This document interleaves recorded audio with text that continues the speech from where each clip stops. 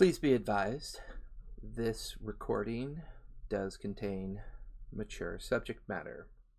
You may find some words, phrases, and inferences that may trigger you, so please be advised and be warned. Hey everybody, Dungeon Master Academy here with another podcast. Today we're going to take a look at the character sheet and some more details. I know I've posted some previous podcasts about additional skills, abilities, perception versus investigation. We're basically going to do a character sheet breakdown and discuss how certain parts of the character sheet can help newer DMs and GMs organize their information behind the screen or in your notes to kind of give you some insights into how that information can help you run your game, adapt to things. As always, here to help, here to learn, here to educate. So I know we've gone over abilities, gone over investigation, perception. Here's the thing. The way the electronic character sheet is organized is obviously designed to be organized in a point-and-click fashion for the player. Obviously, the printout will have a very different 4-page look and feel to it. With that being said, the content is still the content. So one of the things I always recommend having clear understanding of is obviously the character's name, their lineage, their backstory. Keep bullet point organized notes of their backstory. You don't need to keep the entire content of their backstory on record. Just pick out the pieces that make sense for you to have it organized in such a way that you can use it to adapt to plot hooks or narrate to their backstory. Initiative bonus, which is used for all your combat encounters. Armor class, good to always have and know what it is. Their current HP.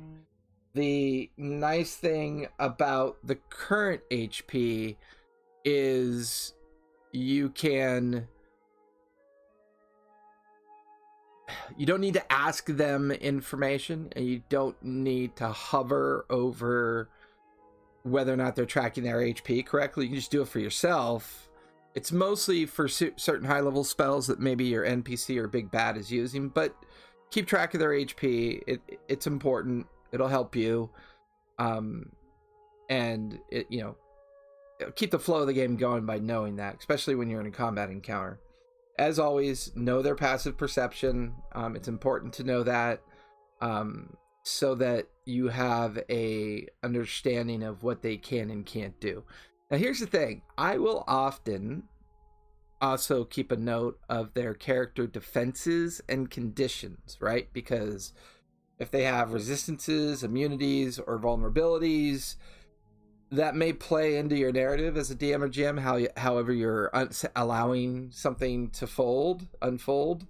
And, obviously, if those areas are blank, you don't need to worry about it. But like for surprise encounters, if they're traveling through severe heat, severe cold, it's good to know what those are, because then as part of the immersion, you can,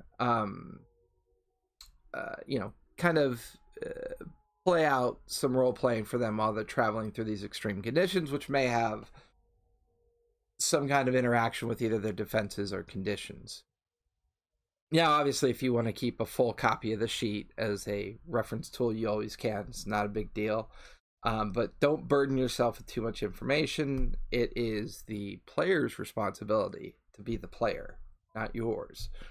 Now, in the senses box, right, where passive perception is, they now have a passive intelligence and a passive wisdom. It's up to you whether or not you want to use these for they've got passive wisdom in there twice, and it's more about perception and insight from a passive perspective. The passive intelligence for investigation I think it's good to know these numbers because, once again, it allows you to narrate to them if something is specifically being either hidden or out of sight or being deceptive, and they're not physically actively, making the inquiry. They have a high enough passive, perception, passive investigation, and passive insight. It helps the DM and GM kind of narrate, so it can like create a cue or create a trigger for them to respond to. Don't worry about attacks, action, bonus action, reaction, backstories under other. Features and traits, sure, if there's something in features or traits that you feel might be helpful. For example, if they're a natural explorer, they have a favored enemy, certain class, racial traits, or feats that you feel like you might need to know, give it a cursory review. Keep the parts that make sense to you to have. But if you, once again, don't burden yourself with too many notes. You clearly want to know the most important pieces based on the character sheet versus the stuff that the players mostly need to understand and focus in on. Probably the last thing I will recommend on here as a potential note taking. Now, under additional skills, there will be bullets that identify things as being proficient. It might be helpful for you. I know I do this. It might be helpful if you add those to your notes. So, for example, if the player character is proficient in 5 particular additional skills, do the notes, add them to your note summary of the player character, because you may find those proficiencies helpful to your DC check, your DC number, and how you ask the player to do a check, right? So if player is proficient in insight, then you may narrate differently or infer differently or treat the immersion differently because of their proficiency. And because of proficiency, they have a better chance at the DC check and the DC roll. So it would probably help you to know that. I would also, I often add a favored weapon so that when I'm describing encounters from a combat round perspective, I can immerse them in how they're using their weapon within the encounter. So just some thoughts. Let me summarize here really quick. As always, their basic proficiency bonus, their initiative and armor class, current hit points, any defenses or conditions that you think are helpful, bullet point only notes as it relates to their backstory. It's up to you if you want class features, racial traits, or feats as part of that note summary. Kind of leave that up to you. All their passive numbers are good to have. Make sure you have the passive numbers.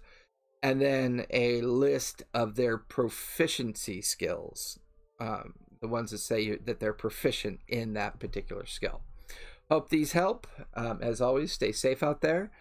If you want more of this content, please support us on our Patreon website, Dungeon Master Academy on Patreon. $2 coffee goes a long way in helping me upgrade the studio, be able to get more content. Once my studio is upgraded, I plan on developing videos as well. So thank you for listening, and we will talk to you again.